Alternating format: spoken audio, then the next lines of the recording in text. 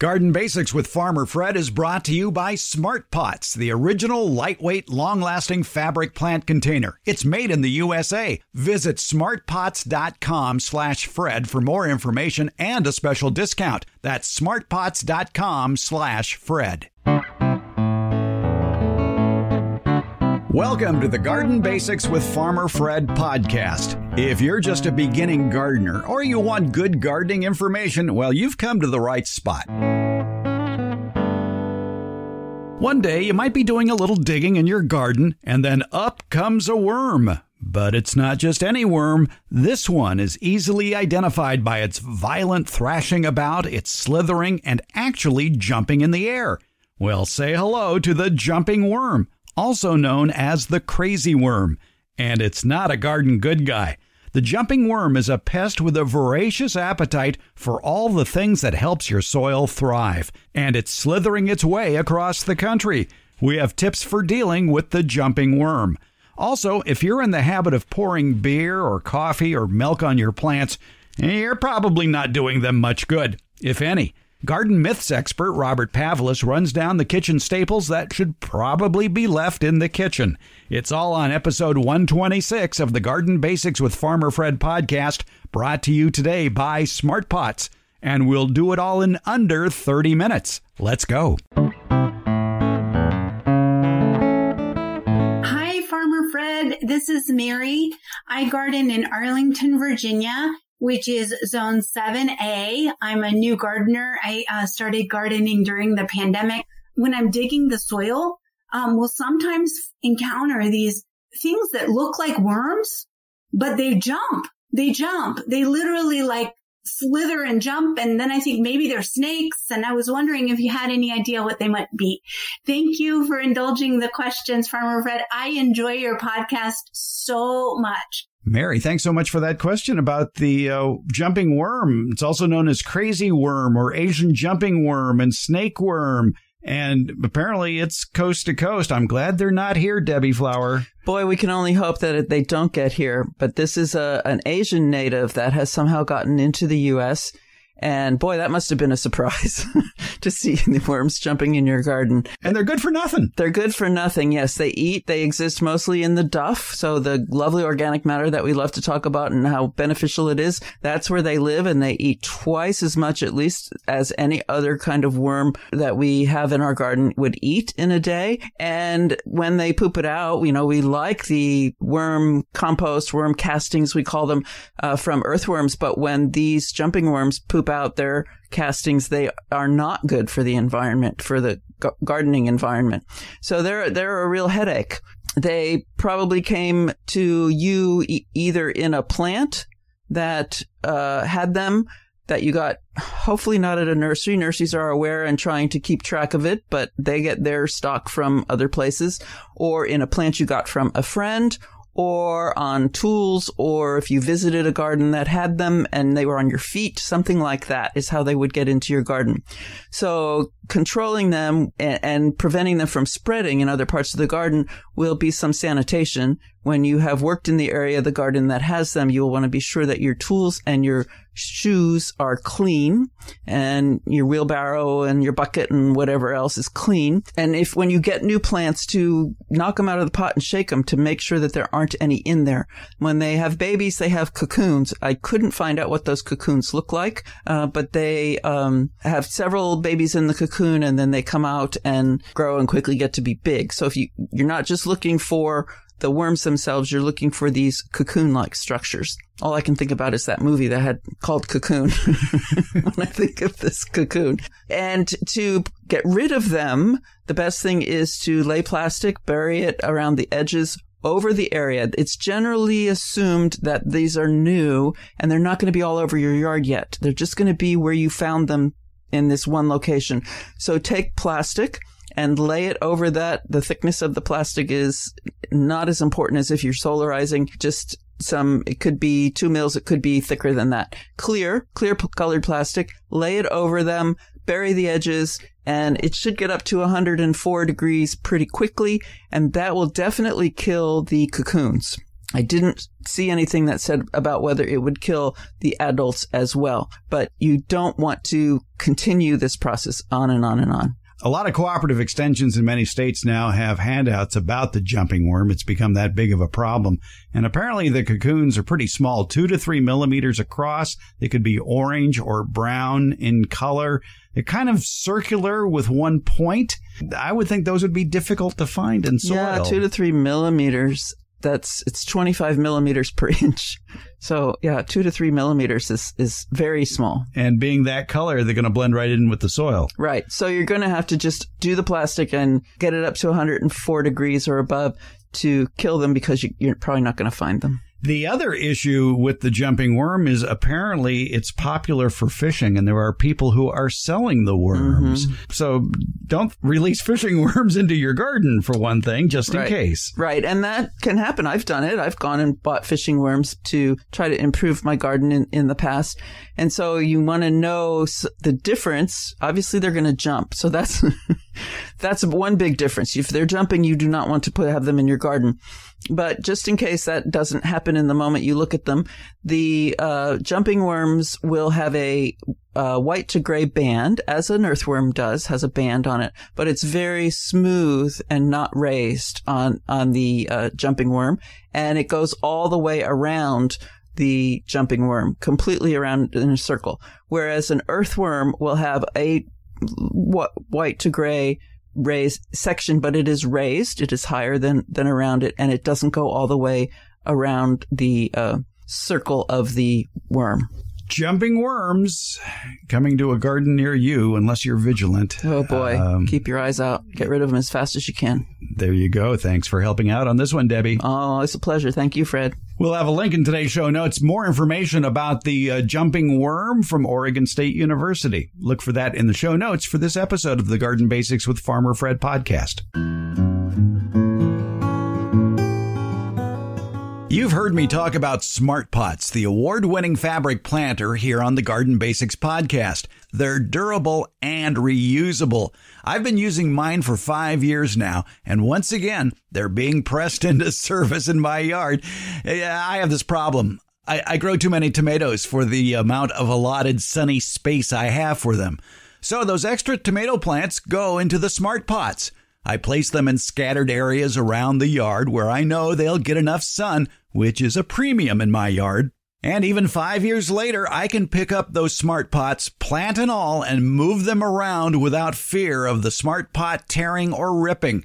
Smart Pot's breathable fabric creates a healthy root structure for plants. And Smart Pots come in a wide variety of sizes and colors. Visit smartpots.com/Fred for more information about the complete line of Smart Pots lightweight fabric containers. And don't forget that /Fred part, because on that page are details of discounts where you can buy Smart Pots at Amazon. Okay, now I understand maybe you want to see the Smart Pots before you buy them. That's not a problem. Smart Pots are available at independent garden centers and select Ace and True Value stores nationwide. To find a store near you, visit smartpots.com/Fred. What do you give plants to drink besides water and plant food? Well, this question actually has been asked on many social media outlets and many gardening groups, and you might be surprised at the number of household kitchen products that are given to plants. Are they worth it? Well, there is one gentleman who actually tackles a lot of garden myths. He's even written a book on the subject. It's Robert Pavlis. He's a well-known speaker, educator with over 40 years of gardening experience. He's the author of several books, including Building Natural Ponds, Soil Science for Gardeners, and Garden Myths. And he publishes the popular gardening blogs gardenmyths.com, as well as gardenfundamentals.com. He gardens in Ontario, Canada. And Robert Pavlis, it's a pleasure to have you on the program. Hey, it's great to be here. Tell us, for those of us who aren't familiar with gardening conditions in Ontario, Canada, exactly your seasons. Well, we have a Zone 5 garden, so we have a fairly long winter.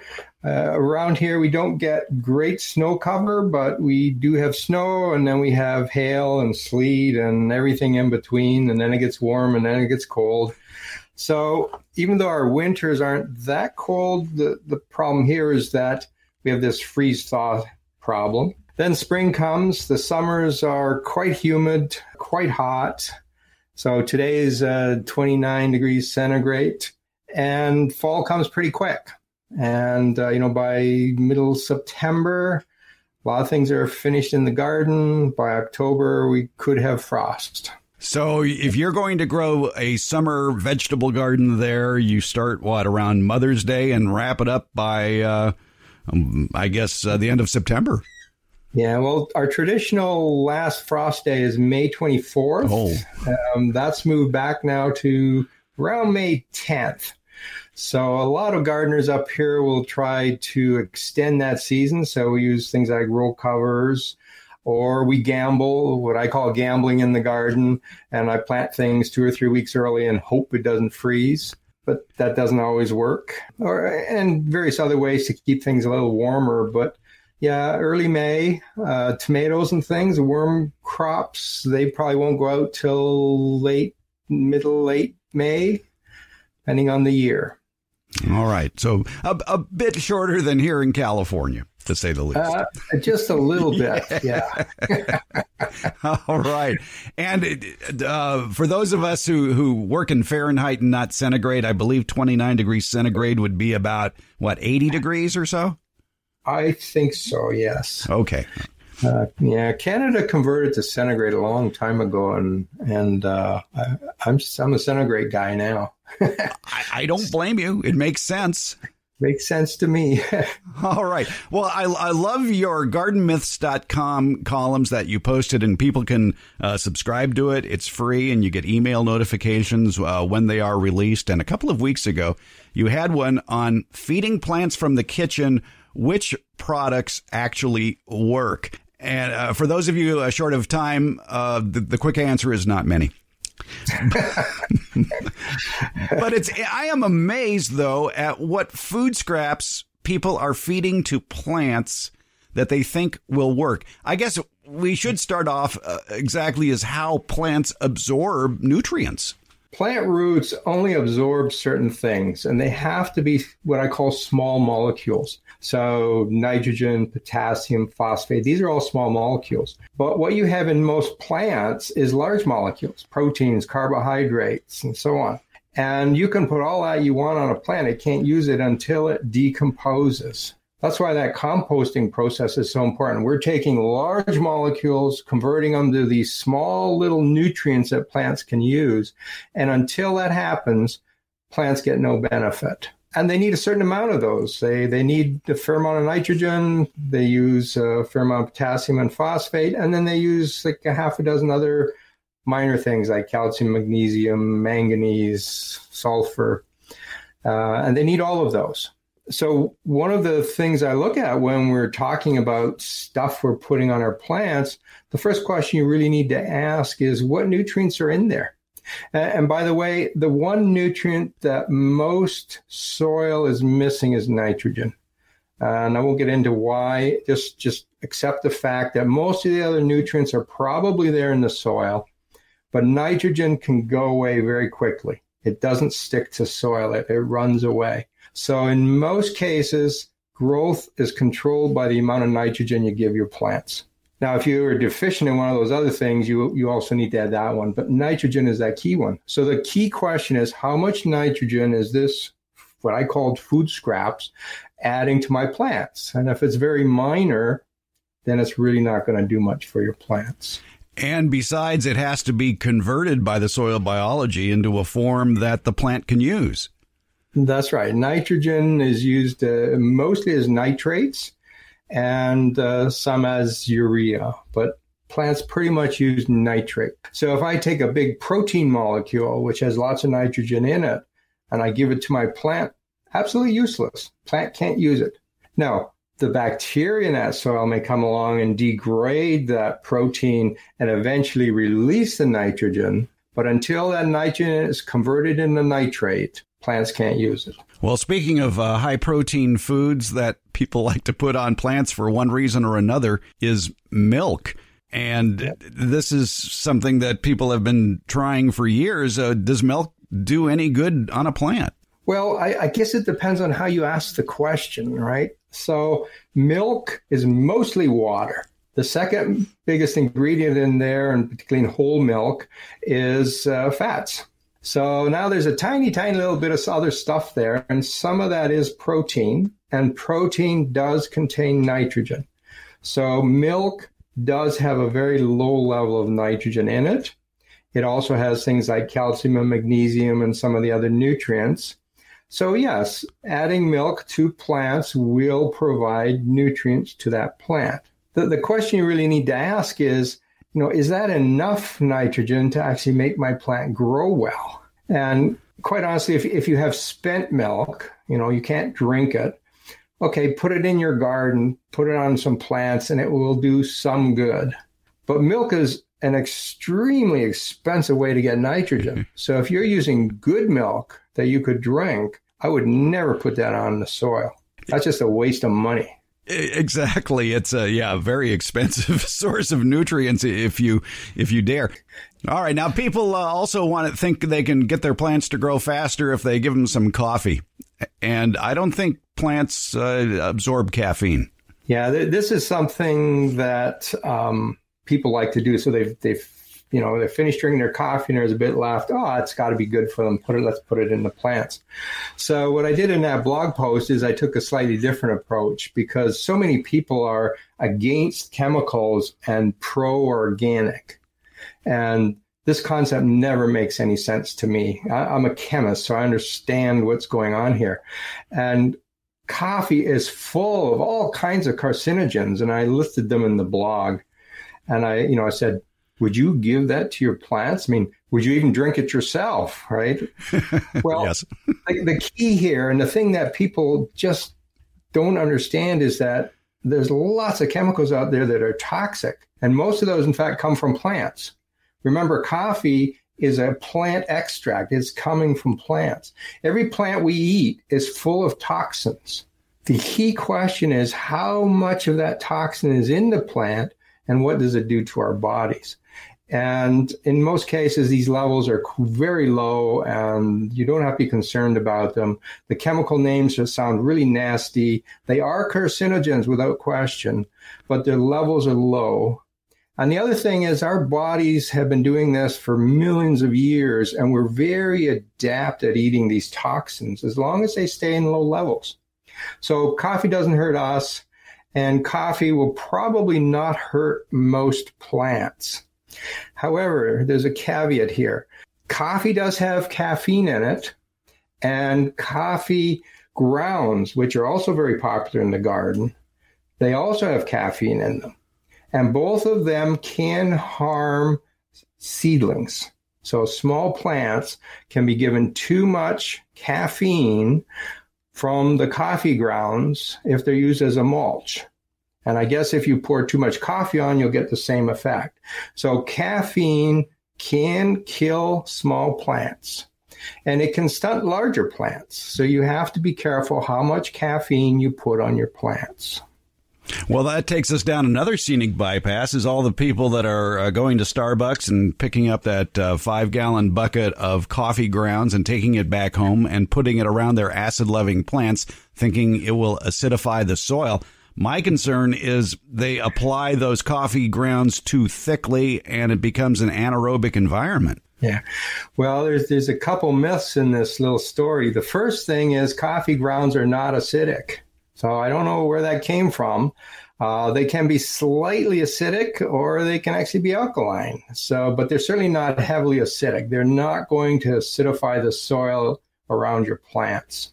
And it's now been shown that a little bit as a mulch is probably okay in your ornamental beds. I would not use it in a vegetable garden where you're planting seeds. Just keep coffee grounds out of there completely. And quite honestly, the best thing you can do with them is compost them first. That will reduce the amount of caffeine, and then they'll be fine in the garden. I feel sorry for houseplants, especially in offices, especially around party time, just because people tend to dump everything into the houseplants on their way out, including things like beer or Gatorade. Yeah.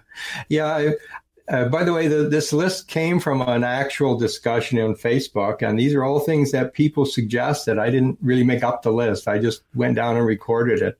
And yeah, people are pouring good beer onto plants. I don't get that. Again, there's some very minor value there because, again, it has some protein in there. But basically, it's not doing any good for your plants. Gatorade, the reason people use that is because it replaces electrolytes. I mean, Gatorade is good for us, right? It's got to be good for plants. And that's the logic that people use to get to this point. Well, it doesn't take a lot of effort to Google Gatorade and see what's in it. And the electrolytes is mostly sodium and potassium. Now, plants use potassium, and so that might be helpful. But sodium is toxic to plants. Now, we got to be clear. Plants do need a very, very small amount of sodium in their diet, but higher levels are very toxic. Now, you're from California, you wouldn't know this, but when when it snows everywhere, we tend to put salt on the roads to keep them from freezing up. And so along the road edge, a lot of people have trouble growing plants because all that sodium comes onto those plants. So, Canadians know that you don't put sodium on plants. But a lot of people think, well, Gatorade is electrolyte, so that's got to be good stuff. But it's not. One of those electrolytes is toxic to plants. So don't put on Gatorade. Well, another ingredient of Gatorade that is also of dubious value when it comes to putting in the garden, although I know nurseries who sell it, sugar. And lately, especially in the last drought here in California, there were nurseries selling a product that was mostly sugar, claiming it could mollify the effects of a drought by preserving soil moisture on your lawn. Yeah. I've seen those products advertised, and I haven't yet done a review on them. But sugar on its own may help soil a little bit, and it doesn't help plants directly. So plants won't absorb this sugar. Doesn't really do anything for them. Now, that may come as a surprise because some people know that, plants are green and they photosynthesize, they take sunlight and convert it to sugars, and plants need lots of sugars. That's what makes them grow. But plants don't absorb sugar through their roots. So they want to make the sugar themselves. They don't want to absorb it. So what happens with most of the sugar we put on our soil is that it makes microbes grow. And for microbes, sugar is like candy. They just love it. And they go nuts and they grow like crazy. You get this big explosion of microbes. And that sounds like a great thing, and it may be. But once the sugar runs out, there's a big crash in populations. They all die off. They all decompose. And indirectly, that decomposition of all those microbes will provide some nutrients to the plant. So other things. So the potassium and phosphate and magnesium from these dead microbes are now feeding plants. So indirectly, sugar does help plants. But again, it's not the best source. I mean, you're better off getting some manure or compost, and that works just as well and probably works much better because it also includes other things than just sugar. Yeah, sugar is a high carbon material. It has no nitrogen in it. And for microbes to decompose high carbon, they have to get nitrogen from somewhere, and they steal it from the soil away from plants to digest that sugar. And so in the short term, it may actually reduce the amount of nitrogen that the plants are getting. In your post at gardenmyths.com on feeding plants from the kitchen, a lot of the substances you mention are water-based. There's banana water, there's coffee, of course, fish tank water, pasta water for plants, rice water, even soda pop. And again, probably water is okay, but it's that other stuff that is probably not going to do much good. Yeah, I think some of the reason people use this is because they don't want to waste it, right? Water is now recognized as a precious resource. And so you've got this water in a pot. Well, what do I do with it? I don't want to put it down the drain and waste it, so I'll give it to my plants. And that's probably a valid way to use the water. It certainly won't hurt the plants. So all those things you mentioned are not going to do a tremendous amount of damage. particularly out in a garden where you've got lots of soil and a very small pot of water. If you're doing house plants, you might want to give them some variation once in a while. You don't give them all pasta water all the time, but it probably won't harm your plants. The biggest value, though, is the water. It's not the other ingredients. The other ingredients are really not doing very much. So the key is you still have to fertilize those plants. Okay, and that's the danger, I think, for most beginning gardeners. They say, well, geez, I put some pasta water on there, so I fed my plants. But that doesn't have the nutrients that the plants need, okay? Think of pasta water and all these other things you mentioned as water, and you still put some fertilizer in there. And one word of warning, if you do use pasta water on your plants, let it cool off first. Don't put boiling hot water on your plants. Thank you very much. Yeah, that's a good idea. You'll only do that once, though. Yeah, exactly. The results will be quick to see.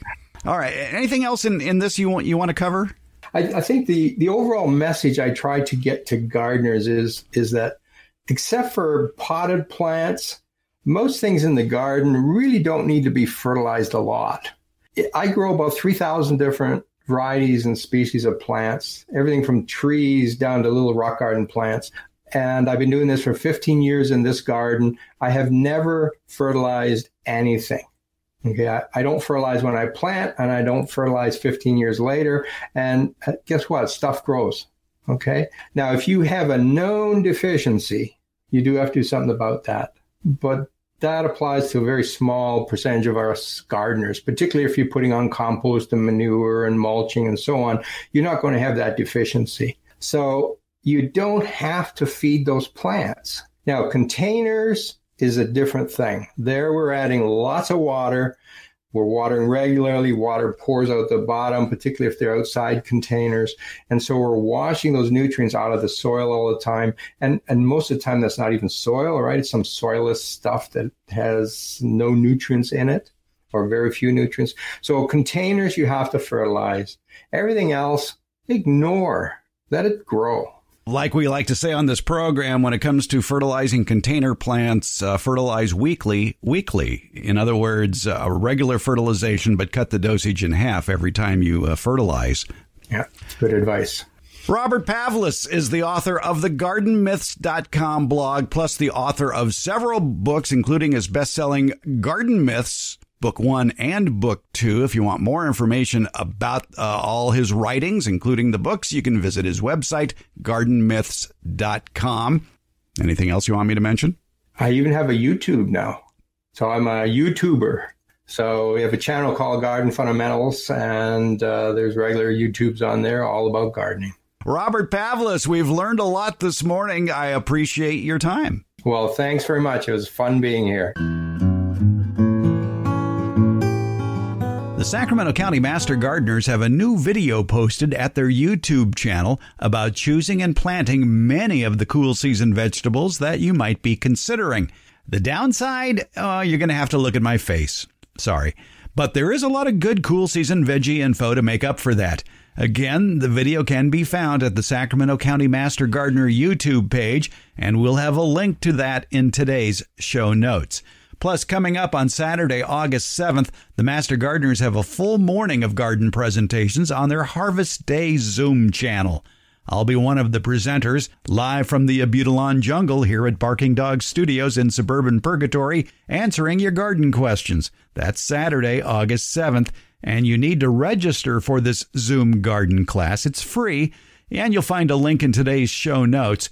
Or check out the Harvest Day page at the Sacramento County Master Gardener website, sacmg.ucanr.edu/Harvest Day. Like I said, there is a link in the show notes.